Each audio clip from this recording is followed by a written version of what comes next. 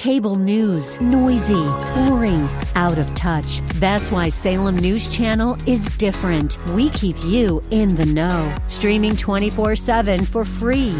Home to the greatest collection of conservative voices like Dennis Prager, Jay Sekulow, Mike Gallagher, and more. Salem News Channel is unfiltered and unapologetic. Watch anytime, on any screen, at snc.tv and Local Now Channel 525. To worship and adore a risen Lord. Care what they might say, we love Jesus anyway. Care what they might say, we love Jesus anyway. The Ministry of Grace Bible Church here in Hayward. This is Way of Grace with our teacher and pastor, Jessica Stan. Online at grace-bible.com. Hi there, and welcome to our time together today. We are back in Hebrews chapter 11. Message called And God Took Him, part of our series simply entitled Arise, Move, and Go. We're in Hebrews 11, that great hall of faith, looking at Enoch. The ultimate benefit of being in Christ, as we'll see today, is the promise of fellowship with God, not just at some point in the future, but now. We invite you to join us for an encouraging look at Enoch and how this relates to our understanding of end times prophecy. Here's our teacher and pastor, Pastor Jessica Stan, and today's broadcast of Way of Grace. So listen to what Peter says in verse 3, because I want to get to verse 4. You and I, if we're newborn babes or if we're babes in Christ, and I must assert that I don't care how old you are in Christ, you're still a baby in Christ. And you should still have a level of hunger for God that does not cause people to question whether or not you even know him. And the Bible tells us, if so be that you have tasted that the Lord is good. Do you see that? The word gracious and good are synonyms here. He's good fruit. He's fruit that actually satisfies the soul. It's not HMO. It's not genetically modified. It's not altered. This is the real thing. It's more than organic. It's super organic. And not only is it good to the taste, but it heals my soul as well. That's the food which God gave us from heaven in the person of the Lord Jesus Christ, and he'll make you healthy again. When you get a right diet, it changes your actions. When you get a right diet, it changes your decisions. When you get a right diet, it changes the way you act. And then people know that you got a secret lover that's not so secret no more. Now, am I making some sense? And it was supposed to be every time there's a public gathering like this one, supposed to be hundreds of people that reveal the secret. I'm going and gathering in the synagogue, in the ecclesia with the saints to let the world and angels and devils know I'm in love with Jesus. Or else it's not worship.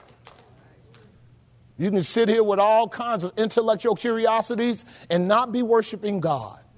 You and the devil will end up in hell because you're here out of an intellectual pursuit or some other interest other than an allegiance to the one who revealed himself as the Savior of your soul. And there's a big difference, isn't it?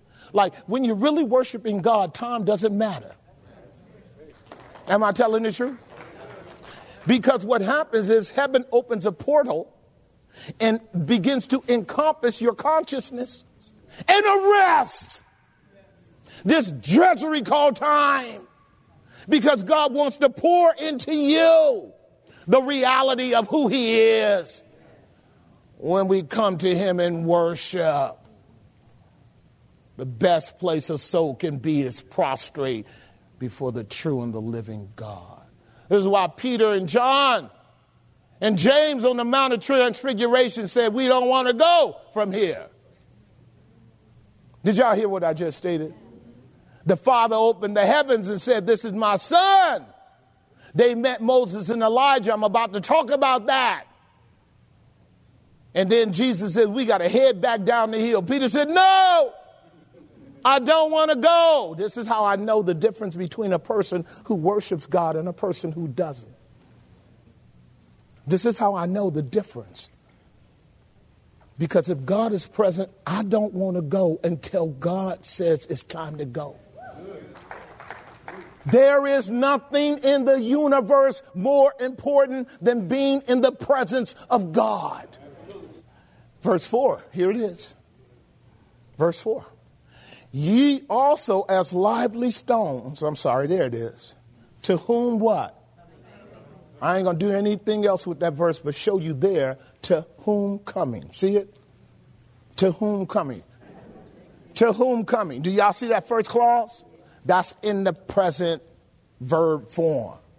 We are constantly coming to him. Constantly coming. Hebrews chapter 10. Let's look at it. Hebrews chapter 10. We want to deal with this one because we're dealing with the subject of coming to him. Hebrews 10 verse 19. Notice what it says. Hebrews 10:19. Having therefore, brethren, boldness to enter into the holiest by the what? So what the Hebrew writer is doing is transitioning from the Old Testament metaphor and analogy of blood sacrifices by a high priest who went into the Holy of Holies, Yom Kippur, as a representative of the people. And you and I get to come into the holiest of all holiness because of the blood of Christ. We're still talking worship, aren't we? Look at verse 20. And having a high priest over the house of God. Verse 22, by a new and living way,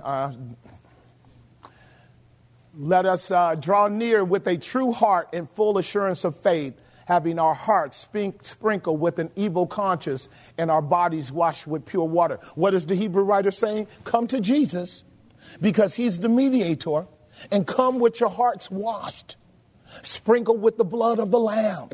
In other words, these are the qualifications for drawing near to God, the death, burial, and resurrection of Christ. Am I making some sense? So your conscience is aware that Christ died for your sins. And the Holy Ghost lets you know he sprinkles your heart clean as you draw near to God, because God will only have us in his presence clean. And you and I are clean when we confess Jesus Christ as our Lord and Savior. You come to him on the grounds of who he is for you. I love this. Let me move on. Subpoint B. So we're coming to God by faith, and we are believing that he what? Y'all see that? He that comes unto God must believe that he what? He that comes unto God must believe that he is. We've heard this so many times, have we not? Now, this comes out of the Torah. It comes out of the Exodus account. This comes out of the request that Moses made when he met God at the burning bush. And he says, now, when I go to Pharaoh, who do I tell Pharaoh that you are? Exodus 3:14. And when you go to Pharaoh, tell Pharaoh that I am has sent you. You guys got that? So like, y'all don't know what that means. Y'all been listening to it at church all your life. You don't know what that means. It's a nice colloquialism. Tell the truth, just be honest. You can be honest, damn, and help you today. Listen to the proposition I am that I am. It's almost what we call a tautological statement. It does not explain anything.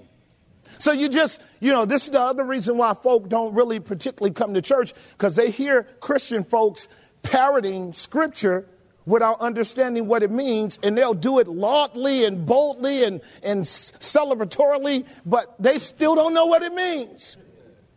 Like I would be saying to Moses, I would be saying to God if I was Moses, Lord, would you please explain yourself? You want me to go to the greatest king on earth and tell him I am sent me? Pharaoh gonna think I was out on the backside of a mountain eating mushrooms. Right? Can we keep it real? Right. So Christians, you and I are not to be ignorant. This tetragrammaton, this is a theological term for the way that it was translated in English in relationship to the attribute of God, which is hard to comprehend. It's an incommunicable attribute. I would put it this way, and then I'm going to just share a verse with you that underscores it.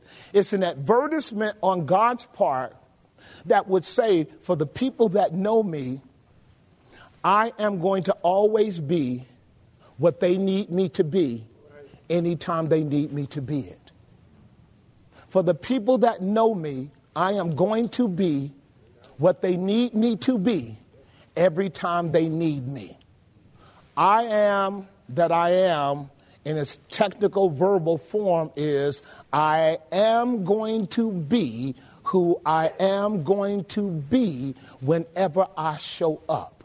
What that means is, because God has various attributes and offices, he will come to us in the various offices and attributes according to our need. Frequently, the way we put it is that when God is called upon by us, when we're in need, we call him Jehovah Jireh. When God is called upon because we are fearful and afraid, we will call him Jehovah Shammah, the God that is near. Okay? We will call him El Shaddai when we need him to protect us. We will call him El Elyon when we need to be reminded that God is the Most High God and there's no God like him. And we can go on and on and on with the qualities of God that takes on nomenclature. And all it means is the God who has called us to himself is always there for us to meet us adequately in every need that we have. I am to be who I am to be, no matter what the circumstance is. Did I help you a little bit? I'm going to show you one verse, and I'm not even really penetrating into the proposition, but this is the God we are coming to. This is the God we are coming to. We are coming to a God, according to Psalm 46:1, who is a very present help in time of what? Did that make sense? Notice what he says, y'all. Notice what he says. He says in Psalm 46:1, God is our what? He's our refuge and strength. And what? Very present. I want to talk about those two words for a moment. Very present. Another verse we quote, but I don't think we get it. That little adverb there, very, means abundant. When God shows up to meet you in your need, God is not stingy. His resources are so broad and so plentiful. That's what the word very means. He is a very, that means when he shows up with 15, 16 truckloads of benefits and blessings to meet you in your need. So when he shows up with all his posse, you're not even worried about whether or not God can meet that need. Your job is to choose which truck you're going to go to, open up the back, and let the blessings of the Lord pour in to meet your needs. He daily loads us with benefits. Did anybody hear what I just said? Did you hear what I just said? The way God is with his people, when he shows up, he will never shortchange you. You will never have a awareness of God as being something where he shows up, but you got to help him. You know how you got friends like that? I'm coming, man, but do you got $20? I need $20 when I show up. That's a lot of people are like that. God's not like that. I wish you could get what I'm saying. I wish you could get what I'm saying. This is what he told Abraham in Genesis 15:1 after Abraham had gone through quite a bit of trouble. And he still hadn't had a son. He had to deal with that foolishness with his nephew Lot. Y'all remember that? God calls him in Genesis 12. By the time we get to Genesis 15, Abraham has had to divide relationships with Lot and then go deliver the boy out of Sodom because there was war there. Y'all remember that? Abraham now is known all over the Middle East, but he's known notoriously. Are y'all keeping up with me? Please listen. when you are known to know God and love God in a world that does not know God or love God, you are notorious. You're not famous. You're infamous. What that means is you got a target on your back. Can I keep talking? What that means is the more you and I are compelled to exercise allegiance to Jesus, the more the world will erect mechanisms to take you down. This is why God in his love for Abraham came to Abraham. See, Abraham is a little older now. You get a little older, you get a little tired. So you notice God is the one that came to Abraham. Is that right? And the word of the Lord, that means Jesus. And the word of the Lord, that means Jesus. The invisible God sending the visible God in the person of the Lord Jesus. Jesus shows up, and here's what he says to Abraham. And remember, Jesus told the rulers, Abraham saw my day and what? Rejoiced. The Lord came unto Abram in a vision saying what? Don't fear. You see how much he cares for us? Like a good shepherd. I am your shield. Woo! This is what we mean by very present help. So when God says he's our shield, it's because he views us as precious, and he occupies the position of the Secret Service. His job is to flank us. Somebody will get it in a minute. His job is to flank us, to make sure we don't perish, to make sure we don't get distracted, to make sure we don't get knocked off the course permanently. I'm your shield, and I'm your exceeding great reward. This is what is meant when the Hebrew writer says you can't come to God not believing him, because God demands you to believe him every day of your life, every situation, every trial, every circumstance, every event, every difficulty, because he will meet you there. See what I'm getting at now? Y'all keeping up? All right, so very important to get this. I am your shield and exceeding great reward. I can tell you Enoch knew that. So point C. So believing that he is a continuum that pleases God. When you and I wake up every day and just, all right, Lord, I'm trusting you. God says, good, that's why I saved you. I'm trusting you. Subpoint C. We then find him to be what? Do you find God to be faithful? All right, don't get in no trouble. We don't want the ground opening up on you right now and swallowing you up and you going to hell. I want us to work it through for a moment before we go to point 2. Do you really find God to be faithful? Or is he a liar to you? Is he late? Is he negligent? Well, how come you complain so much? How come you complain so much when God's been so good to you, blessed you with so many things, so many resources, and he's actually kept back from allowing you to be harmed more than you could? I find him to be faithful to his promises. Won't no creature of God stand before God on the last day and say, God, I called on you and you didn't meet my need. Now stop, because you ought to know that particular proposition takes some real challenges for people that are self-centered. Oh yeah, Lord faithful, Lord good. You're lying. That's not how you talk.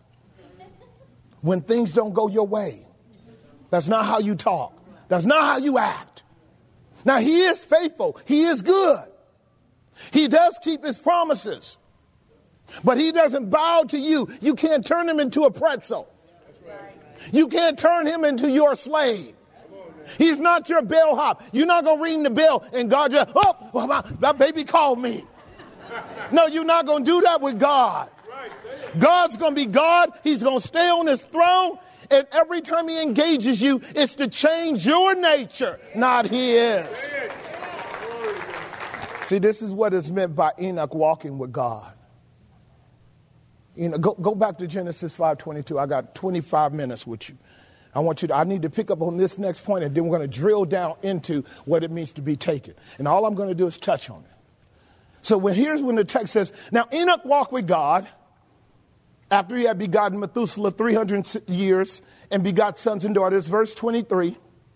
And all the days of Enoch were 365 years. Don't move. I'm talking to my girl up there because she. So now when we go to war with people, I want you to pull your pistols out because you're shooting real good right now. Just don't shoot me. I need people on my team that know how to shoot. I'm talking spiritually. Right? Do y'all keeping up with me? I'm talking spiritually. Some people getting scared. All pastors starting the war. The war already been started. The war has already been started. Listen carefully to what's going on in the text. All the days of Enoch were 365 years. Do you know from Adam to Noah, Enoch was the youngest one out of all the patriarchs? Do you know that? He's the youngest. I told you the average ages of those 10 was 900 years. When you do the numbers, most of them were in the 900s. Some were in the 800s, one or two in the 700s. Aggregately, they're about 900 years. This brother only 365 years. He was a baby. Did that make some sense? No, there's a theological implication there. There's a theological implication there. Enoch represents all believers who are like babes.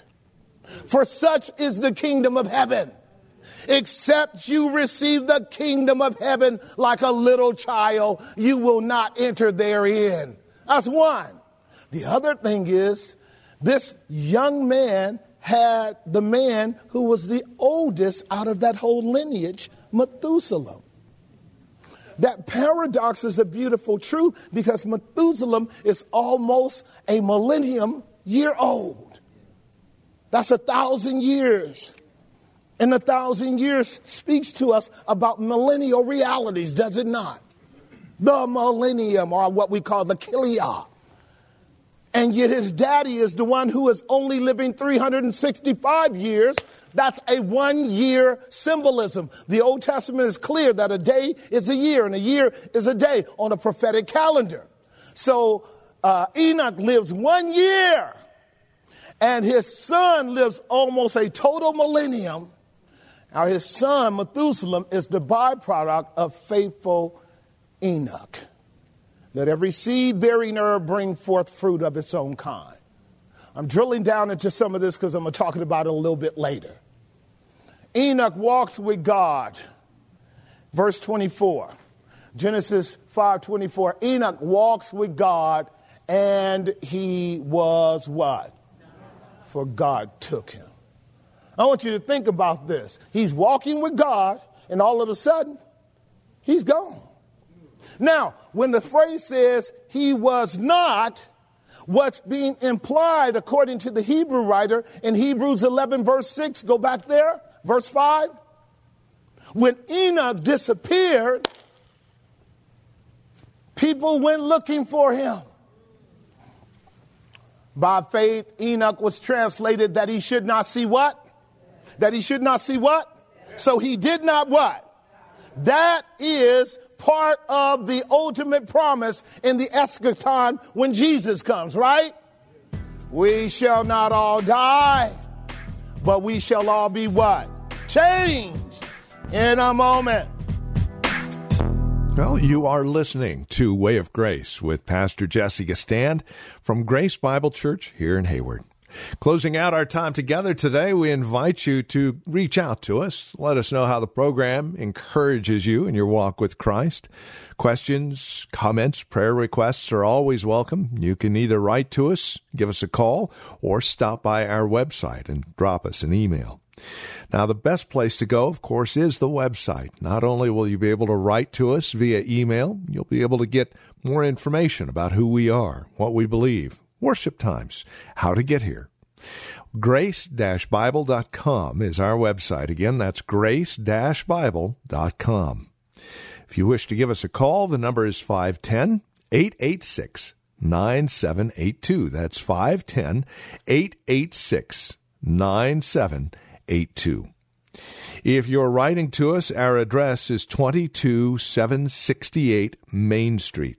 That's 22768 Main Street. Here in Hayward, the zip code 94541. That's 22768 Main Street, Hayward, California, 94541. One final note as we close out our time today, this program is listener supported.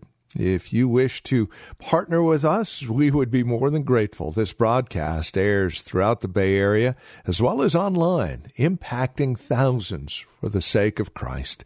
And that is our hope and our goal. If you'd like to partner with us along those lines, feel free to write or give us a call. No gift is too large, no gift too small, whether a one-time gift or a monthly support.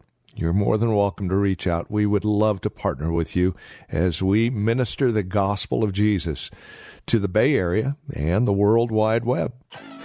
Thank you for spending time with us today. Until next time, may Christ be your way of grace. I don't care what they might say.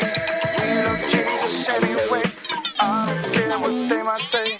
We love Jesus anyway.